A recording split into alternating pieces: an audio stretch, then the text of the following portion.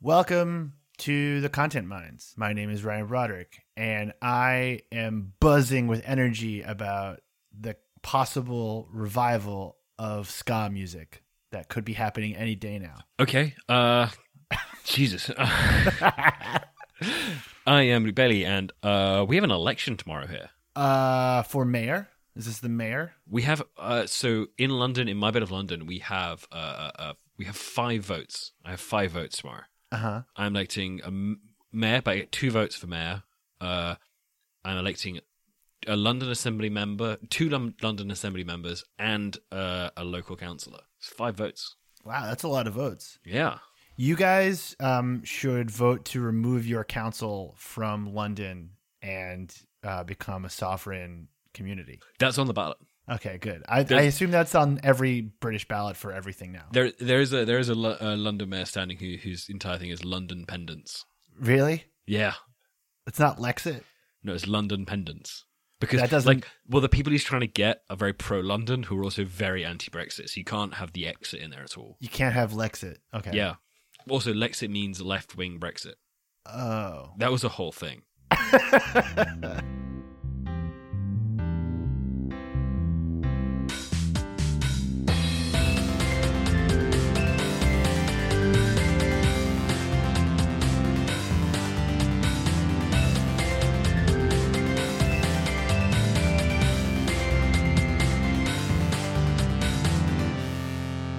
Welcome to the show. This week we are talking about Gen Z. We're going to focus on an interesting new TikTok trend where Gen Z are trying to use technology to manifest cheat codes for reality.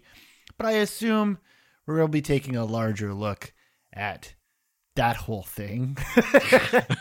We just need to keep doing these check-ins like every year as we get older.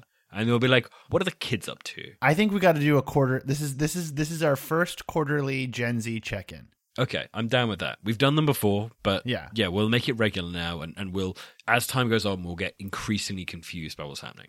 Yeah, this is where we're gonna do a good Q1 survey of what Gen Z's been up to this year, and then we'll check back in like end of July. Cool. All right, but before we get there, Luke, how's the internet this week? I think I'm going to have a different sense of the internet this week, but the internet's felt weirdly organized. Like, I have not experienced it being chaotic at all. I've not experienced, like, anything, like, really going haywire. It's felt like it's kind of ticking over like it's supposed to. In many ways, it also feels, at least on my end, a bit empty. It sort of feels like everyone's kind of got like away messages up, and like I don't know if it's springtime or if it's vaccinations, but the internet seems a little bit quieter and a little bit smaller than it typically does. Well, maybe that's because the king is back. Guy Fieri? No, Donald Trump. Oh, Donald Trump. Yes, Donald Trump, the Guy Fieri of politics. Correct. That actually brings us to the first thing we have on our docket for today, which is Trump is still banned from Facebook indefinitely, but is only allowed to be indefinitely suspended from Facebook for 6 months, and then Facebook will have to decide theoretically what to do with him. But also he's now created a not Twitter account, which now is tweeting messages from him. It's all very complicated. So like, let's take this step by step. Let's start with the oversight board. So Luke, how do you feel about this decision by the Facebook oversight board? I mean, I think that Facebook appointing a board to oversee itself and paying that board means that, you know, their board is guaranteed to be independent of Facebook and make no decisions that would benefit Facebook in any way. And it's definitely not just a way to remove any responsibility for decisions away from Facebook onto a group of other people that it can wash its hands of. The decision itself is fine. I mean, the decision for people who haven't read it, because you have better things to do with your life, the oversight board has decided that Donald Trump will remain indefinitely suspended from the platform, but Facebook, the company, has 6 months to decide whether or not that will remain. And at the end of that 6 months, they need to say, okay, he's gone for good, or he's not gone for good. It's very dumb and extremely tedious, and I'm glad we all got in our druthers about it, and everyone had a big freak out for nothing. I think the oversight board is interesting. I think it's the most academic and transparent discussions of internet moderation we've probably ever seen, which is kind of cool. I like that. I enjoy that. I don't know about academic. It's only the most influential. Like, my take on it would be that there are very few academics who are into disinformation there. Oh, no, I didn't mean like academic, like they're academics. I mean, like, you meant pointless. Yeah, I mean, old rich people just doing fuck all for the sake of it. No, but it is in a sense like it is the closest we're getting to like some kind of like tribunal discussing these matters and like taking it like probably way too seriously, but taking it pretty seriously in a public sphere. And like we don't really get that. We don't really have that. But Facebook doesn't have to do anything. It can just say like, that's cool, oversight board. Thank you for your input. We're going to ignore you. And there's nothing anything can do other than everyone's like, anything. I can't believe Facebook would do this. Right. Like, well, Facebook doesn't have to do anything, and Facebook can get rid of the board at any time. I assume the entire thing is an exercise in Facebook slowly becoming some kind of nation state. I mean, someone tweeted today that it is absolutely wild that people are waiting for a decision from the Facebook oversight board as though it was something coming down from the Supreme Court. Right. I mean, it's nothing. Like, actually, when you want to get to it, what is more powerful, the Supreme Court or Facebook? Well, see, this is it. Facebook understands that it's reaching a scale where it cannot be non-political. It is an inherently political entity because there's just too many people. It's like the Catholic Church and Facebook are the two largest transnational organizations of people in human history. And both have only ever done good. Both have never caused a single war or conflict. And I think at a certain point, you have to create some sense that there's some kind of like law body there. You can't get to this size and just go like, you have to have something. You have to have something, even if it's meaningless. And this is what this is. This is like all the cardinals who are saying like, actually, aliens can be Catholic. Like that's what this is. Yeah, it's really close to that. Nick Clegg's involved somehow. As Alan Rusbridger. As it's actually, there's a weird number. There's a weird number of British politicians like who are vaguely related to it, and people who are related to British politics. Do you know it's the head of it is?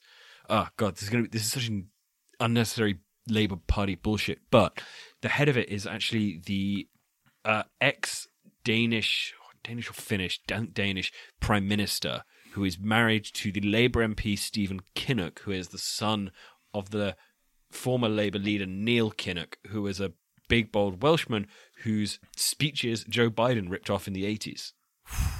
Wow, there was a lot there. Yeah. I mean, I, for one, am shocked that a bunch of upper middle class white men vaguely connected to neoliberalism in the UK are happily helping a company automate surveillance capitalism. I'm very shocked that all of those men would be interested in doing that. I mean, this is the bullshit to me. Like, is all these people are interested in it, but fundamentally, you're absolutely correct that they're outsourcing moderation, but they're not actually outsourcing moderation. Like, if the Supreme Court makes a decision, it means that every other court has to follow that decision. Unless it wants that to get appealed up to the Supreme Court. If the Facebook Moderation Board makes a decision, it goes like, and we have made the decision, and Facebook's 3 other moderators will go like, all right, cool, I guess. We won't ban any American presidents, or we will continue to ban American presidents. We'll never have to make that decision again for at least another 8 years. Yeah, I mean, have you gone through the oversight board's like list of cases and like just taken a look at what they're ruling on? But there's no one to enforce them. There's no one to enforce them. It doesn't matter what they say. It doesn't matter. And like they put recommendations in there and it's like, okay, we're all just like gonna it's like it's like playing house. It's like you can make fake tea as much as you want in your dollhouse, but like it doesn't really matter what you recommend to Facebook. They don't have to do anything. It's like if it's the post-apocalypse, America has fallen, there are roving bands of like marauders and murderers and zombies, and everyone is fighting and shooting. And for some reason, the Supreme Court is still locked. And the Supreme Court justices are still in there, like, handing down decisions, being like, here's how you should deal with the zombies. And everyone else is outside just, like, getting fucking murdered by all the zombies. And you're describing that one season of Alexandria from Walking Dead, I think. Yeah, possibly. It's where all the politicians in D.C. live in, like, the starter home, like, community with the wall, and the wall falls, and they all die. Because they're protecting themselves. They're not going out. They're not, like, going up to the edge of the wall and, like, handing out a leaflet to someone who's, like, on the other side, scrabbling to get in and being like, hey, we're okay with you killing the zombies. Well, actually, Bye. I mean, to get pretty high-minded here, like, governments have militaries and law enforcement. Facebook should have a military. And weapons, and that's how they make you do things. They say, like, you have broken our rules, and now we will use force to punish you. That is kind of the deal. That's it, right? And sometimes they will use force against people who did not deserve to have force used against them. I have no idea what you're referring to. But so then there's also the situation where something like the Catholic Church has like going to hell. That's like its main. I mean, it has a military, it has other things, it has lots of money. But like at the end of the day, like if you break the Catholic Church's rules, you suffer for eternity after you die. Or more accurately with the Catholic Church's rules, Suffer for eternity while you're alive. Yeah. no, you're moved to another diocese in Boston just around the corner. Okay. All right. Yes. That also true. They'll just move you around forever. Yeah. But like with Facebook right now, they're basically we're watching in real time Facebook try to figure out like how it punishes you, because like it doesn't have a military. There is no hell. I mean, if I'm removed from Facebook, I'm essentially Removed from hell. I'm pulled out of hell. I'm saved. No, but like what they're trying to figure out is how, like we're watching them transition from being a business into being some sort of other thing, because they don't want you to leave. Like that's the problem. Like they don't want to remove you. So they have to figure out like how to create some sort of weird system to punish you. It's like that's what this is. We're watching them create like, but they have created nothing. That's the wild thing about this. It's all meaningless. Their solution is like, I don't know, I guess we'll just have to carry on banning the guy. But also you have to like come up with how long you'll ban him. Like, oh God, like just imagine how insanely toothless you are as an organization to say, we agree with your decision, but your decision wasn't specific enough. Like, come on. Right. Say yes or no on it. Like, it's honestly very Guardian. The fact that Alan Rusbridger is involved, it feels very like, all of them sort of feel like very high-minded, like Guardian Weekender, like opinion pieces. It needs just one person in there who has had their brain totally melted by doing the disinformation beat for the last 5 years. Well, all those people are on the real oversight board, which is like a renegade oversight board that like Kara Cadwallader and people set up. Well, I mean, really, there's three oversight boards. There's the official one. There's the Carol Cadwallader one where they assume that the whole thing is done by Russia. Yeah. And the kind of like the wild-eyed people who are saying the problem is the algorithm and everyone's brain's being ruined by it, who are just constantly tweeting about like this thing is fake. The disinfo tweeters. And like there should be one of each of those two on there as well. I agree, but then that would make it an effective organization, and that defeats the whole purpose. I mean, I guess technically there's a fourth oversight board, which is just journalists who keep finding things that Facebook should be moderating. Yeah, man, that whole beat is just such a slog. Like your whole job is to just work for Facebook for free. How are we going to moderate the next big social network? The desk of Donald Trump. So let's do this. Let's get to the next piece of this, because Donald Trump has created on his website it's so dumb. It's so incredibly dumb. So DonaldTrump.com has a page now called Desk. DonaldTrump.com/desk. And DonaldTrump.com/desk is a Twitter feed, essentially. Yeah. And it's just him. It's just his tweets, basically. For instance, on the 3rd of May, he wrote, "So nice to see Rhino Mitt Romney booed off the stage of the Utah Republican State Convention. They are among the earliest to have figured this guy out, a stone-cold loser." I'm a big fan of the fact that it's also clearly not him writing. Like, we knew while he was in the White House, like, after a while, you could tell the tweets that he wrote and the tweets that people wrote attempting to sound like him. Yeah, no. So you can see, and you could always see when he was in the White House, the tweets that he wrote and the tweets that his staff wrote trying to sound like him. And this doesn't feel like his tweets. No, I mean, first of all, they're like, even with the capitalization, they're still correctly punctuated. Like, yeah, you know that they're not him because many of them end in exclamation. Like, there's an exclamation point at the end of the final message, and like, no real tweeter is putting a period at the end of the second sentence in their tweet. Some of them are long as well. He has got some like really long ones there. It's all nuts. And to make things even more nuts, hi there, Ryan from the future here. We're about to talk about a Twitter account that was tweeting messages from the Donald Trump desk webpage. Right after we recorded this segment, it was suspended by Twitter. There is no link that has been found between the Twitter account and Trump's team, but it has been suspended. So that's fun. Back to your regularly scheduled podcast. There is now a Twitter account called @DJTDesk, which only has, actually it has under 2,000 followers, which is interesting. And it is posting the messages from the website. I'm unclear if it's connected to the website. I mean, it says it's not Donald Trump tweeting, which I'm assuming, I mean, you have to put that in, I guess. Yeah, I mean, but the thing is, like, it doesn't, like, it's all just, ridiculous. Like, it's a ridiculous thing. Like, all of it is just stupid. I mean, there is I tweeted this, but there's a joke in the American version of The Office about Creed, and they give him a fake website so that his thoughts don't have to go on the internet and be experienced by anyone else. And this does kind of feel like what's happened here. Yes, it does. And also, like, we know that Donald Trump used Twitter because he craves bullying people. Yeah. Like, that's it. He has nothing interesting to actually say. He just wants to, like, call Rosie O'Donnell fat and, like, scream at people. And he can't do that, and he definitely can't do that siloed off on his little website. Like, this is the thing. He's not like a compulsive poster. He's a compulsive, like troll. Like, he doesn't want to just, like, express himself. He wants to, like, hurt people. And he can't do that when he's, like, put in timeout. Yeah. He's clearly struggling to make it work behind the wall that he has inadvertently ended up behind. It's very ironic that he is behind a wall. Yes. Speaking of a completely insane construction of a madman, I want to show you this picture of a house, and I want you, for our listeners, to explain what you're seeing. All right, so this is a tweet from a guy called D Doctor. Okay.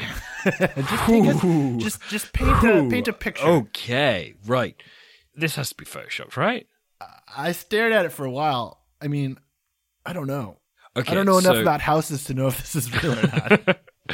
So it is a McMansion, but it's kind of the boss McMansion. It is the McMansion to end all McMansions. Every single window's in the wrong place and also the wrong shape. It is, oh god, it's so hard to describe this photo because it looks like, I want to start with like a basis of it. It's like this house, but it's not like any house. It's not like anything I've ever seen. It's as though a child drew a house, like, you know, the classic children's drawing of a house, but it's three stories, and has on the ground floor. It has 4 windows of 3 different types. Yep. 2 are full length floor to ceiling windows, and then between those 2 is another window. Then there's another, like, normal sash window at the end. The floor above, there's 2 sash windows, and then another floor to ceiling window that is square. So it's so we're now up to 7 windows of 4 different types, and then the floor above has another 4 windows. One of which is like a circular window up in the eaves. One of which is another window that is the shape of a mini house, and then there's 2 further sash windows. So we're now up to what is that? I can't even count this. That is 11. It is 11 windows of 6 types, 6 different types of windows, all across 3 floors on an otherwise featureless wall. And I should emphasize how featureless this wall is. It is grey. Yeah, there's nothing to it. I have some fantastic news for you. Okay. In the time that you were rattling off all of the different windows, I was able to do a little digging. I found it. I found the house in real life. Oh, it's real. It's in Kansas City. Sure. I found the street view on Zillow. It is confounding. It is a truly confounding house. It is the Zillow estimate for its price is $258,000. Jesus Christ. But to explain the rest of this house, this initial thing is not the main part of the building. Then there's another building that goes back behind it, which for some reason has 4 floors and a double height like garage in a double like carport, whatever the fuck that is. I don't know.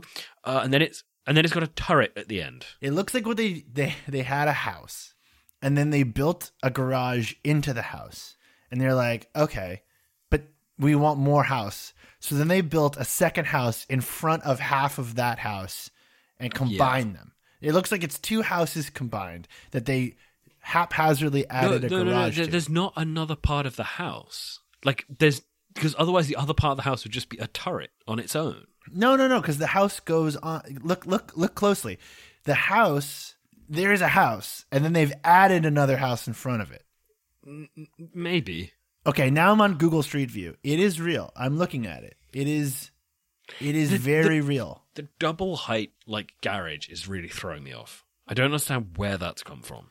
Well, I assume they didn't have a garage, and they were like, "We need a garage." Like, has the guy got a monster truck? Maybe the guy has a monster truck. Well, it's in Kansas City. He could be driving a monster truck. I should emphasize the top of this garage door comes to about 2/3 of the way up the second story. But the second story isn't even like, it doesn't seem like it's tall enough to even stand in, unless that whole structure is the garage. I mean, yeah, no, I mean, there's strong. I think there's a floor above the garage that goes across into the turret. I mean, the turret is without question. No, I was about to say the most insane part of this, but I don't think that's true. I don't know what is the most insane part of this because it's all confounding to look at. It is, yeah. I don't understand why. I don't understand any element of this, and every new angle I look at it from on the Zillow thing makes me more confused. Have you found the angle from like the left hand side of it? Yes, I have found it. Where it has like, I don't know, 24. There's so many more windows. There's so many more windows. Oh, hey, hold on. There's 1, 2. The left side of the house, which you can't see in the photo you're looking at, has 11 more windows on it. Yes, and that's a lot of windows. There's so many windows, and they seem to be in completely random places. Yeah, I don't understand why they're not evenly spaced. They're not even. Oh god, they're not even spaced up and down. It's this house. Well, I'm furious that this thing has like no indoor photos. No, it doesn't. I've been trying to find any. There aren't any. Oh god, I would desperately like to see what the fucking thing looks inside. But man, this thing's real. It's real, and it is. Yeah, it's strange. very real. I'm looking at it right now. It's amazing. It's just, oh god. Do you want to talk about Gen Z now? We should talk about Gen Z now. All right, let's do it.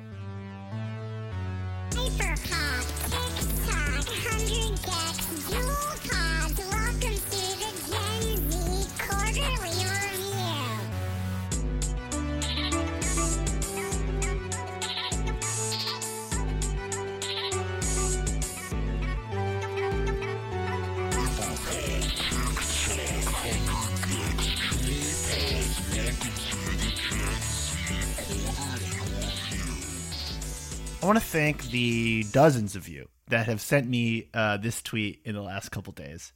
I sent it to Luke, and I was like, we got to talk about this. So the tweet is from a Twitter account called Krista Peterso, I guess. Christaperso. Yeah. And the caption is, the Zoomers are trying to input cheat codes into reality, and it screenshots many similar looking TikToks that give you number codes for things like lucid dreaming, reality shifting, money, good grades, a new car, your dream job. I'm a big fan of the fact that all this stuff is like together. It's like money and love and good grades, and it's like, right, sure, that's what the metaphysical occult shit is after. They want to give you good grades. I like the one that is just for everything is possible, and it's like a huge number. And I guess, like, I had a question where I was like, what do you do with these numbers? And I guess you say them out loud. No, you write them down. I thought you say them out loud. You can write them down. You can say them out loud. You can put them under your pillow or on your wrist or something. They're just numbers. So these numbers are based on Grabavoy codes, which I'm going to get a definition of from a very good website called manifestandflow.com. What are Grabavoy numbers? You're probably wondering, what are Grabavoy numbers and what do they do? Grabavoy numbers have been around for years and years, but they are gaining traction and popularity now due to TikTok. They use radionic signatures to manifest and fix various life ailments.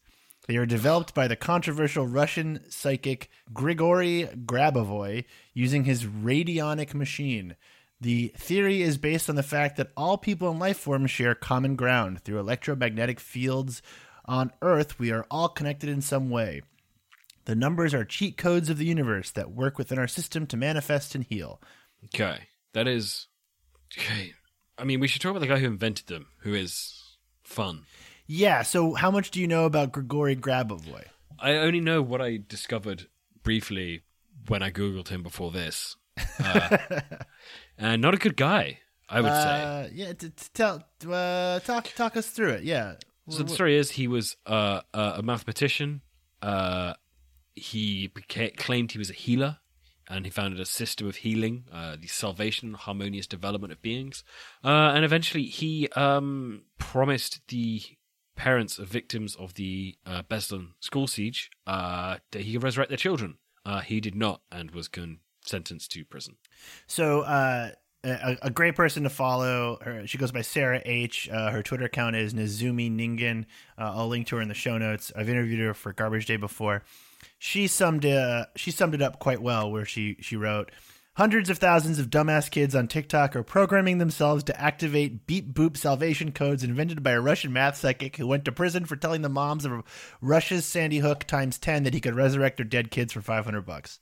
Yeah, and best of luck to the Zoomers. It seems like it might work. What I think is really interesting, though, about this most recent one is, like, this is not the first time and does definitely not seem like the last time that this kind of shit's going to spread on TikTok in a really big way. No, I mean, the thing is, this stuff has existed before. Like, the millennial version of this is just astrology. I don't know what the Gen X version is probably. I mean, they love new age shit like yoga. Yeah, like they love all that crap. Crystals, aromatherapy, all that stuff.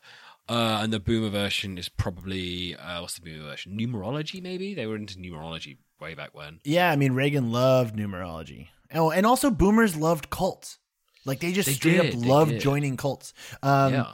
The last time I went back, because I knew I had written about this before, but I couldn't remember when it was because time is nothing nowadays. But back in December, I wrote about a trend on TikTok that is referenced in these TikToks. It's called shifting. And the idea was that you could focus your energy on lucid dreaming and use that energy to transport yourself to like Hogwarts. Cool. So that sounds like fun. It's kind of a riff on tulpas. Do you remember tulpas? No, but I remember lucid dreaming. Tulpas were the thing where, like, in 2013 and 14, bronies were imagining their dream ponies so hard that they were, like, becoming real. Right. It was, I mean, that in many ways was what, that was what screwed Obama over in the 2014 midterms, because he had to murder all the tulpas. Like, it was a tulpa massacre.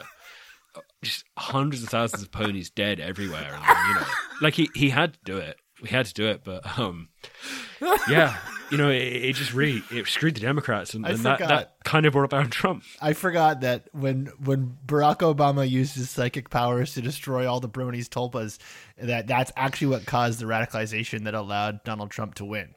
Sad times. So the tulpa concept is like a really, really big bastardization of a concept from like Tibetan mysticism. And the bronies use the term tulpamancy, and they would basically like focus all of their energy on creating a real life rainbow dash or whatever, and then they could have sex with it. And one of my favorite genres of post for a while, and I'm still a subscriber to the R Tulpa subreddit, but my favorite genre of post for a long time were like bronies that were having nervous breakdowns because they had been able to manifest the tulpa into real life, but then they couldn't get the tulpa to go away. Yeah. And basically what I think they were just describing having a nervous breakdown, but like I found those posts very fascinating. But I guess like to kind of widen the lens here, I guess, like, why do you think Gen Z is so interested in using specifically TikTok to like alter reality? I mean, the TikTok thing is just, that is the most effective medium to go viral. Like, that's kind of it. You think? You don't think there's anything specific to TikTok that's like causing all of this like spiritualism shit to spread? No, I think that it is an incredibly effective. I mean, we've talked about this before in terms of the very specific, almost, I don't want to say clickbait, or watch bait maybe, where it's like watch to the end to see X. So if someone says like, hey, here's some magic that's going to give you clear skin or good grades or millions of dollars or whatever it might be, you watch the end. Like, that's fine because it doesn't cost you anything, because it takes like 10 seconds, 15 seconds or whatever. But for TikTok, that's a really strong signal. So that's just getting like really good engagement. So as a result, it is kind of hacking the TikTok algorithm. I assume that the TikTok algorithm, which is much more opaque than many of these algorithms has been, will probably work against that at some point and figure out like, I think it has already, but it will get more and more limiting of that sort of virality. But, you know, it means that you can kind of say, make these promises and make these magical commitments that don't ever really need to come off, because all you need to do is watch through to the end and be like, I don't give a shit. But the watching through the end and saying, I don't give a shit, and watching through the end and saying the numbers out loud or writing them on your wrist or on the roof or wherever the hell you're writing them, has the same impact on the algorithm. So I don't know if it's people are engaging with it more. It's just that, yeah, the TikTok algorithm is like pretty demonic. Yeah, I mean, I think that a lot of the people that I've spoken to at companies that have these algorithms, they like to wave away like any belief that the algorithms do anything specific. You know, for probably legal reasons. They're very, very, very, very quick to say like, our algorithm doesn't do anything other than just show you content you want to see. Right, but that's exactly it. Like, it will show you content you want to see because it's the stuff that everyone's watching. Right. And we also know that, like, by now, like, certain algorithms tend to bring about certain kinds of behavior. So, like, on Facebook, riots seem to be the big one. It seems to be like if something gains enough traction on Facebook, there will be riots, and they've happened in multiple countries. But Facebook doesn't optimize for views in the same way. No, it optimizes for watch time and engagement. I think this is one of the reasons that TikTok is so weird, and why dancing works on TikTok when it hasn't worked on any other format. Because, like, you see someone about to dance, and there's kind of a moment where you go like, oh, they did dance, and that's it. But it's still the kind of thing of like, there is a vague curiosity gap there. Yeah, that's true. But it's a curiosity gap that's built into the thing. That is very true, and the best videos tend to use that. And so, like, yeah, like on Facebook, you get like civil unrest. On YouTube, you tend to get like conspiracy theories, and you get like like weird culture movements, like Gamergate, stuff like that, Comicsgate, Snyder Cut. Yeah. And then on TikTok, it seems to be like cults and mysticism seem to be one of the larger things that happens there. And I mean, my guess is it's because they're like, well, one, it's like a crazy moment in history that we're living through, but also like cults and mysticism are very visual, but also require participation. And like TikTok is a very participatory algorithm. That's true. Like it's kind of like, what if planking was an entire platform? And if you follow planking to its logical conclusion, it's a cult. Like, everyone laid down in a random place for no reason for a while. And like any sort of like mimetic physical challenge, like the ice bucket challenge, you know, these are just things that like cults make you do. Like, that is true. I watched the WeWork documentary the other week. Yeah, I haven't seen it yet. And it was fascinating because there was chunks of it where people are talking about like, is this a cult? This feels like it was sort of a cult. And there's a lot of hints at it being a cult. And one of the things it did where it kind of like found like archive video from this place was people doing the Harlem Shake. And there was one clip of them doing the Harlem Shake, and then there was one clip of them doing what was the thing where everyone froze? And like the camera went around all the people like freezing in midair. I can't remember what the name of that was. So two fun stories about these two specific things. If you find the original New York Times article about the Harlem Shake, in the photo, there is an office of people doing the Harlem Shake, and there is a man in a horse head mask. I am that man in the horse head mask. And the meme you're describing where people freeze in midair in photographs was called Hadoukening. Hadoukening, that was it. And I was interviewed on Japanese TV about it because I was one of the first people to write about it in America because it was like a Japanese meme first, and I saw it on some blog and I picked it up. And so they a Japanese news station sent people to the office to interview me and show on camera how it's done. And then when it aired in Japan, they did have the like panel of old Japanese men like watching from the corner of the screen being like, that's great. Yes, what? Yeah. So, that, but I know what you mean. And it was, I was thinking of those two kind of things and the idea that, people are always doing this slightly wild stuff for clout, essentially. And TikTok feeds into it in a very specific way. And I can't quite put my finger on it. And I always tend to blame the algorithm, but I also wonder if it's the TikTok feels very disposable in a way that not all media does. And like it feels inherently silly almost. I have a very tough time taking any sort of cultural movement that happens on TikTok seriously because I sort of suspect that the people doing it don't really care. Yeah, that's exactly it. And I don't know if that's my perception of Zoomers, if I don't know if that is Zoomers themselves, or if it's something else entirely. So this actually is a fantastic segue. Nice job, Luke. That was fantastic.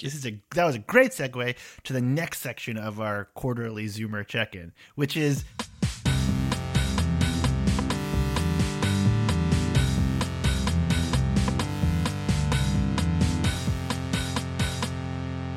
I do not know when they're being serious, and I'm not quite sure they know when they're being serious, but it's not the same kind of like irony poisoning that millennials went through in their early 20s. This feels very different to me. I mean, I feel like I may have made this case before, but I have always felt like Zoomers are simultaneously being serious and not serious, and it is ludicrous to think that there's a gap between them. Like they can say things that are both serious and not serious, and you can understand them as both simultaneously.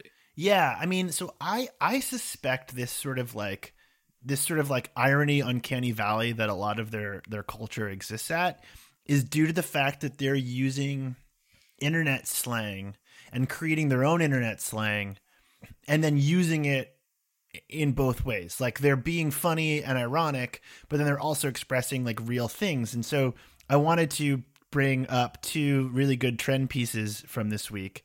One is from a friend of mine, very excellent reporter. I just interviewed her on Side Channel, which you can check out a transcript of on the Content Minds Patreon.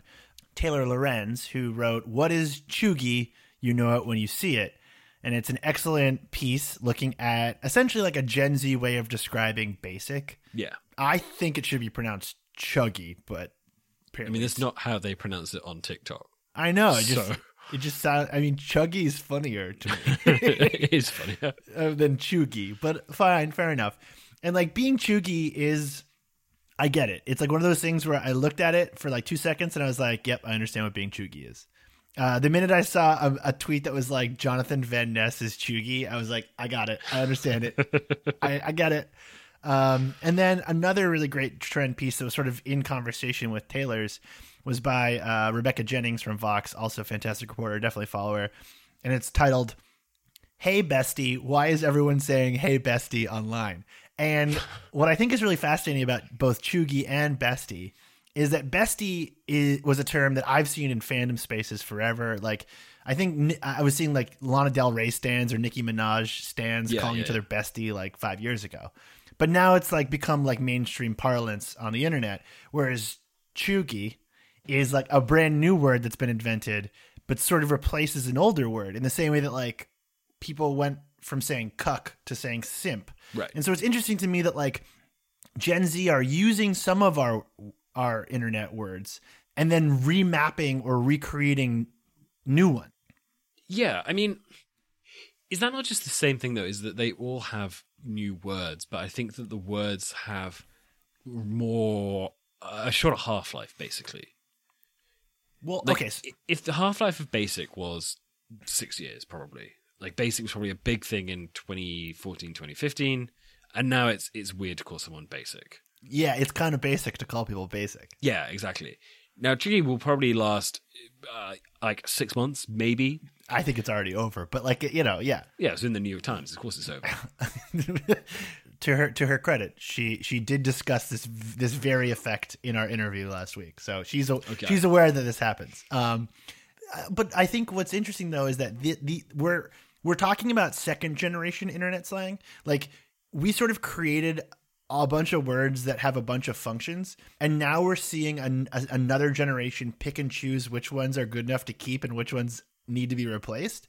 In the same way that, like, if you had asked me 10 years ago what would be the defining meme of Generation Z, I would have not guessed Wojak, the like white emotionless man from 4chan. And yet he is like the predominant species of meme right now. Every meme is kind of a riff on Wojak. That's true. Oh, that's quite weird to think of. Isn't it? Yeah. Like, if you went back in time and you're like, okay, what is going to be the meme that kids 10 years from now think is super funny? I would have just not said the, like, feels guy. I wouldn't have guessed feels guy. But here's the thing. When you're thinking about it, it's like, do they find it funny? Is it funny? Do they know that it's not funny and therefore that's why it's funny? Do they know that it's not funny and therefore that's not funny, which is why it is funny? I don't know. I think it's all of those things simultaneously. I mean, this is a problem that a lot of radicalization researchers I follow have, where they're sort of trained to see fascists everywhere, and they're trained to see fascist iconography everywhere. And, like, fair enough. If that's your thing, like, go for it. It makes the world a better place, I think. But it's really hard to do that right now because, like, the beard no guy who I think I like did a riff on a couple episodes ago. The, like, he's got like the blonde beard. Yeah. That is like I think that started as a pretty hardcore white nationalist meme, but like it no longer has that kind of vibe to it. Or the Virgin Chad meme, which was like an incel thing that has now turned into like just an archetype of everything. Like it's used for everything. And so what's really weird is that there was this like the sky is falling feeling from like extremism researchers 5 years ago being like, all of our memes are being turned into Nazi shit. And now we're seeing like a lot of those memes stop being Nazi shit. Yeah, which is quite weird. Or alternatively, not everyone's Nazis now. Possibly. I mean, we should, there is some of this, but also the idea of making things that were previously Nazi into mainstream things is like a legit far-right tactic of kind of insidiousness, and you can go like, well, it's not Nazi anymore, and that's true, it's not. But the next thing, if people go, that's Nazi, and there's like, that's what you said about the last thing. Turns out it wasn't. And then, bad shit happens. I agree. And like, you and I stare at this stuff all day, and I do think that, we're pretty good at being able to say like, that's a Nazi thing, that's not a Nazi thing. And like most of these things, I don't think are Nazi things. And so it doesn't mean that like, the extremists aren't also using them, which makes things confusing, right? Yeah. And like, there's just no way to get everybody on the same page because it's the internet and it's chaotic. There's also a thing that you sent me, and this sort of reminds me of that, which is the Tim Burton Batman incident.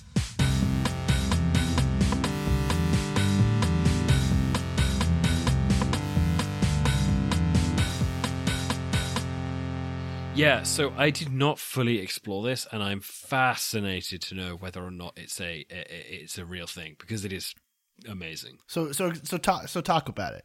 All right, so it is literally someone screen grabbing a TikTok where the person is saying if Tim Burton directed Batman films, and then everyone's slightly losing their minds over it. One person being like, I can't understand why this person doesn't know this. Why? And then someone else being like, kind of a great line. Like, so, the response to this tweet being like, don't generalize. We're not obligated to know about what happened before we were born. I'm willing to bet you don't know Beethoven's entire discography. Some people do, some people don't. Just how it works. And I'm like, that's true, technically. I mean, the phrase Beethoven's discography is like unbelievable. Yes. It's unbelievable. Like I don't want to be like the show where it's like two guys in their mid-30s like dunking on like teenagers, but that phrase is fucking phenomenal. Yes. I would name a punk album that. I would like make a punk band and put out an album called Beethoven's entire discography. Wait, no, would the band be called Beethoven? and then the album's called entire discography. I love that. I love that. And I mean, but this is sort of kind of related to the Nazi thing too, which is like they don't know that Tim Burton made a Batman movie, and some of them also might not. I mean, maybe I sometimes forget that Tim Burton made a Batman movie, and it was my favorite movie of all time for a long time. It doesn't really fit into like the Tim Burton idea, and yet it also does because there's like clowns at night, and that's like his whole thing. Yeah, that's what true. if clowns, but at night? That's Tim Burton. But I guess like, where do you think this all goes? You know, like, I wish you guys could see Luke's face. I mean, whenever we deal with this stuff, and it's kind of like, where does this go? I ask this like every episode. Yeah, and I never really know. I don't know where this stuff goes because I feel like a lot of this stuff we have seen happen a lot, and that's fine. And we know that it happens, and we know where it goes, and we know why it happens. What I don't understand is Gen Z has never done the thing that I've expected them to do. Never. Not once. Yeah.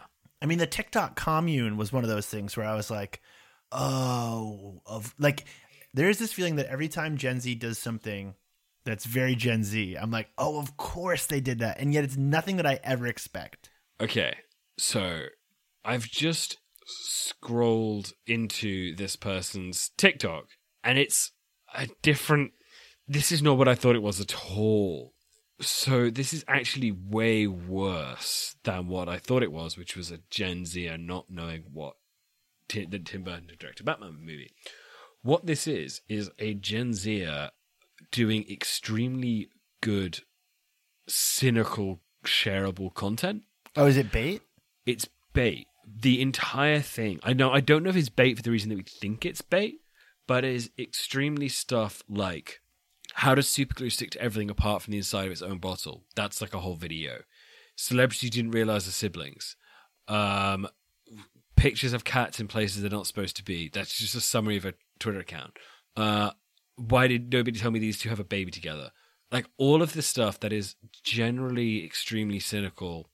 And yeah, no, what this is a person throwing everything at a wall in an attempt to get followers, but in a really kind of, painfully cynical way. And I'm really thrown by that because it means that the answer to this is where does this go is that I assume this person will run a media company in 5 years.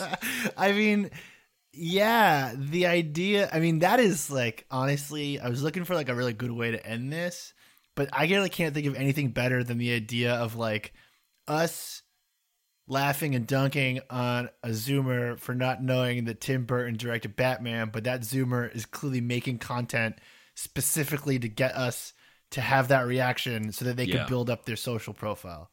Yeah, that's exactly what's happening. Wow.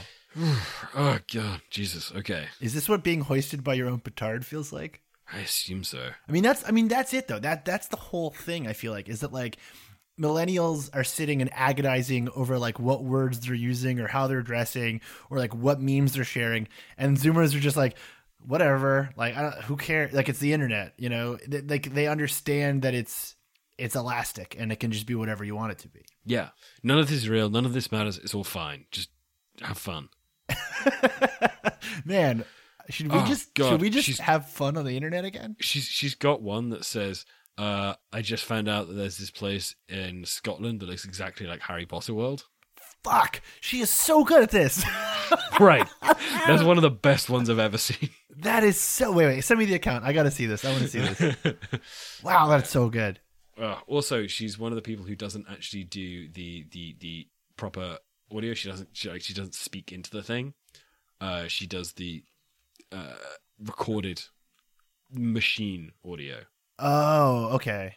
Yeah. Oh, all of them are like this. Yeah. It is an incredibly cynical bit of content work that actually I'm not surprised is quite effective. Even her thumbnails are all her head at the same angle. Like she's clearly figured out that like that's the thumbnail that like seems to work best. That's the angle. Wow.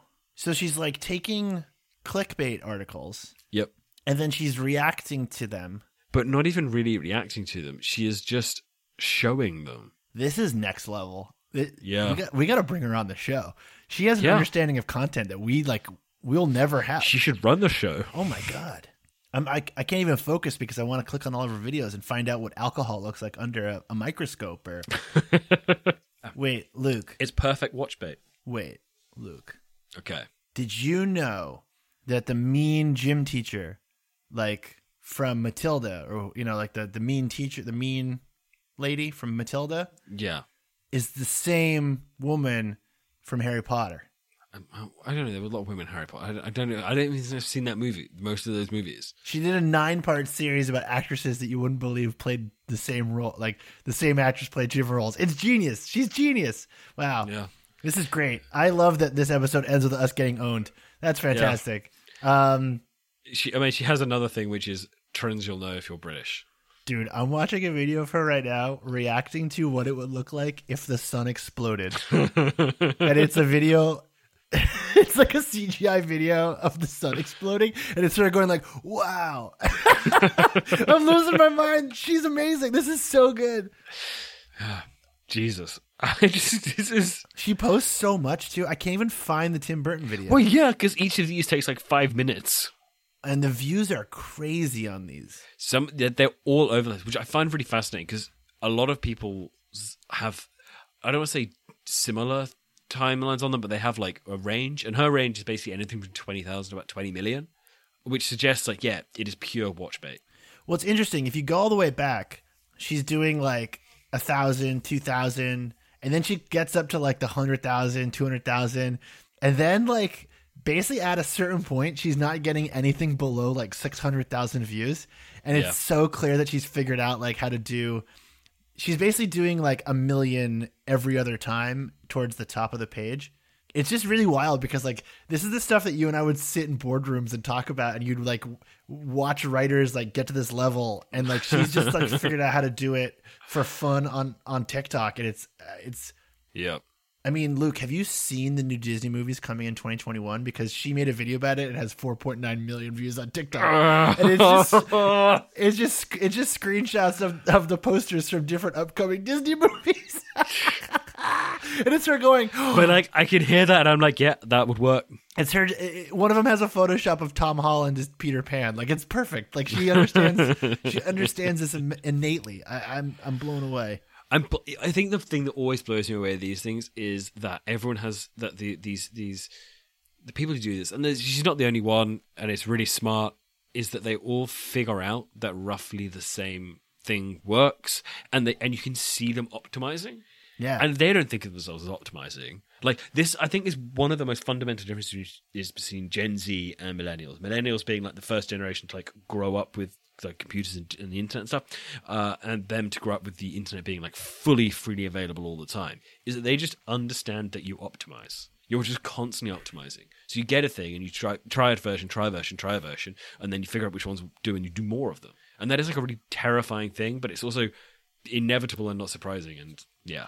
I mean, I have like that millennial hang up where I feel self-conscious optimizing. Yeah.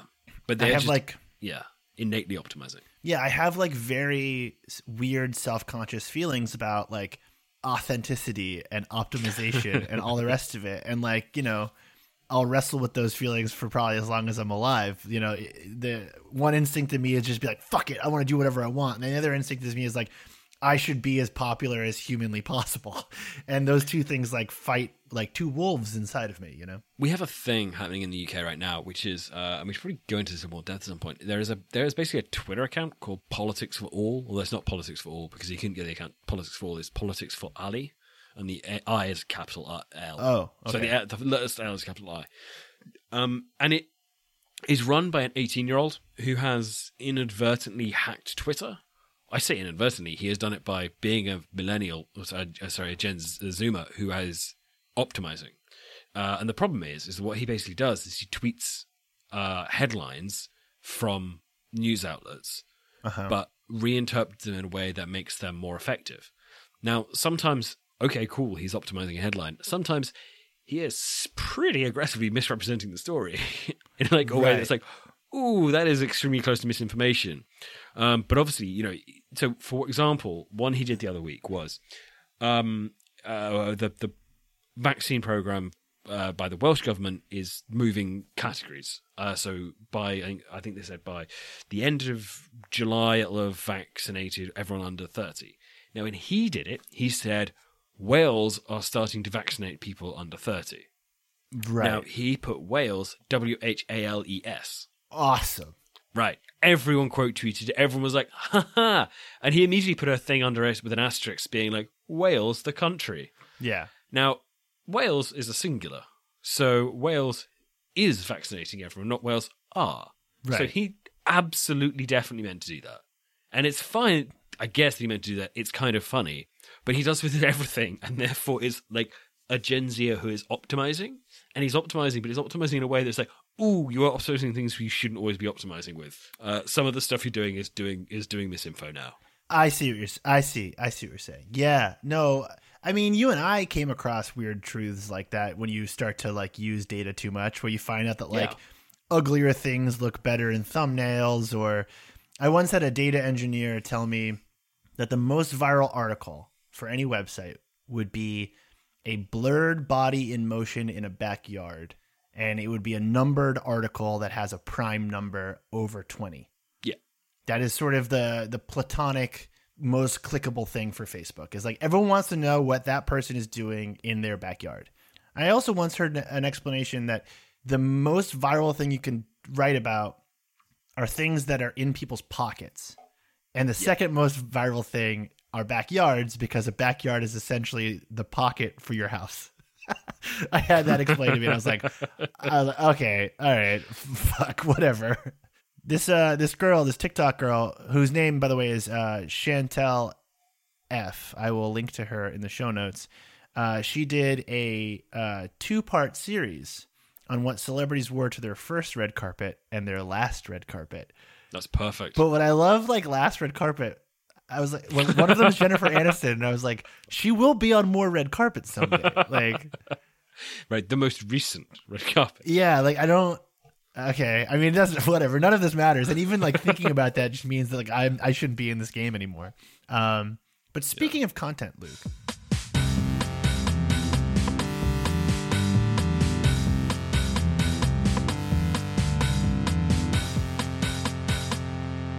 Have you consumed any content this week to stay sane? I finally finished my Robert Moses book. I've been reading it incredibly slowly because it got to the middle. I got to the middle section, and like the early section where he's rising to power is incredibly exciting, and the last section where he's falling from power is incredibly exciting. But there is a chunk in the middle where it's just explaining how much of a bastard he is for like 600 pages, and it takes a while. He's one of history's greatest bastards. Like, that is a fact. Just really bleak. And it's good that he eventually collapsed after just 49 years of absolute power over New York, during which point he ruined it beyond repair.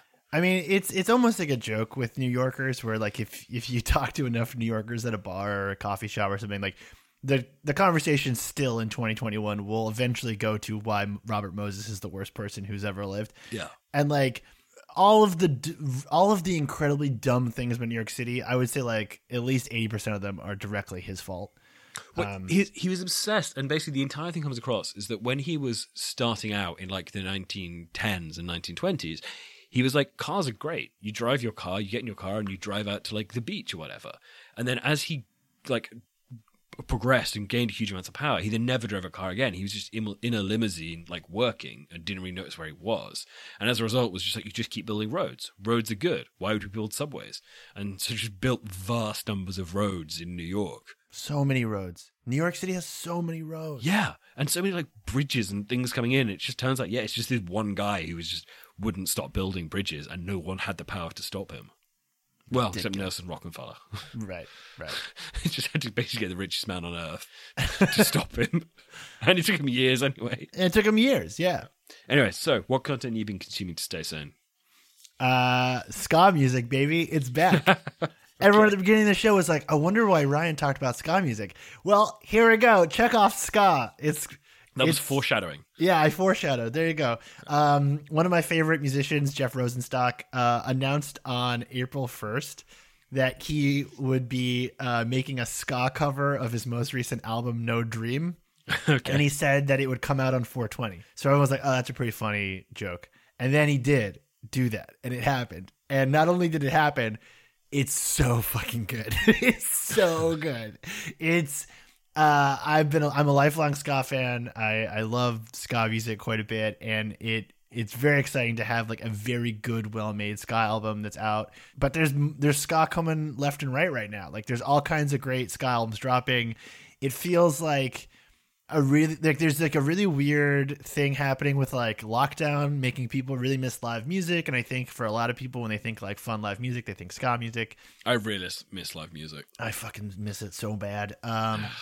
And like, there's also like a really cool thing where like a bunch of like trans and genderqueer punks are taking ska music and they're like doing cool stuff with it.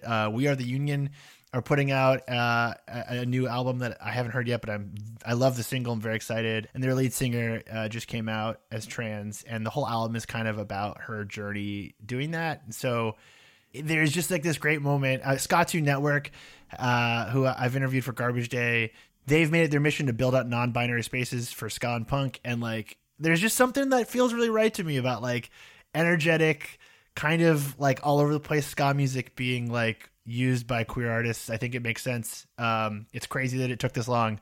Ska's back, baby. It's happening. I promise I will not, if I make a ska album in the next couple of months, I promise I will not promote it on this show. I will just quietly upload it to Bandcamp and not tell anybody. Good. But I've got the itch, I've got the itch to make ska music, and I want to do it. That's not a good itch, man. That's not a good itch. I gotta scratch the itch. I gotta scratch the ska itch. Thank you guys for listening to the show this week. We next week are watching Furious 7. Fast and Furious 7? Is it Furious 7? I think Dude, I never know what these movies are called, and I can't ever remember which ones I've seen. Yes. Next week, we're watching Furious 7. It is part of the movie club we do for Patreon subscribers. That show is called Post Credit Scene. It's how we support this show, and also just like a fun way for Luke and I to keep watching movies. We make our way through different franchises and cinematic universes. We did the DC movies. Now we're in the Fast and the Furious franchise. Next week is Furious 7, which is Paul Walker's last movie. So it's sort of a big deal. We are currently trying to decide which franchise we watch next. If you have any ideas. Did you see the pitch in the Discord for the Spider-Man movies? I have seen that come around a few times. I think I'm into that idea. I'm really into that idea because there are enough that if we started watching them roughly after this, we'd finish them as the new Spider-Man came out in December. I think we should do it. I think okay. Let's put that in the probable column. Yeah, let's put that in the front runner. And if there's anything that comes up in the meantime, but I think I've seen people suggest that a few times. And I'm curious. I've never actually seen either of the Andrew Garfield ones. Well, it's weird because there's been basically 4 Spider-Man universes, if you include Into the Spider-Verse. Right. I don't know if we include Venom or not. Maybe. But, there's a bunch of different Spider-Man universes all over the place. And this new Spider-Man is going to have all the Spider-Men in it. Probably not. But, I think we should include Venom because Venom is the best movie ever made. Yeah, that's a good point. Venom is what if Mrs. Doubtfire starred Tim Pool fighting Elon Musk. Yes. Okay. Yeah. All right. We should do Spider-Man. We should do Spider-Man, and we should do all of them. And I think if we time it right, then we may need to find 2 movies to watch in between, and then we just time it straight into December. And I think we can do it. I think it'll make sense. All right. Cool. Thank you guys for listening. Once again, you can check out our Patreon, patreon.com/thecontentmines. We keep show notes on there. We do bonus episodes, and now there's Discord access, and I will be putting recordings of any of the interviews I do for the side channel Discord project on there. We've got 2 up so far. There's a tagging system. You can find most things in there, but Patreon's tagging hierarchies aren't easy, but basically all the side channel stuff is tagged SC. And so far I have an interview there with Matt Sancombe, the founder of The Hard Times, and I have one with New York Times reporter Taylor Lorenz. So definitely check those out. Those are open for everybody. I didn't put them behind a paywall. And pieces of those interviews might make their way to Content Minds episodes maybe or something. Yeah. We'll figure out something fun. But thank you guys as always for listening, and see you guys next week. I have to go make clickbait TikTok videos for clout. All right, cheers.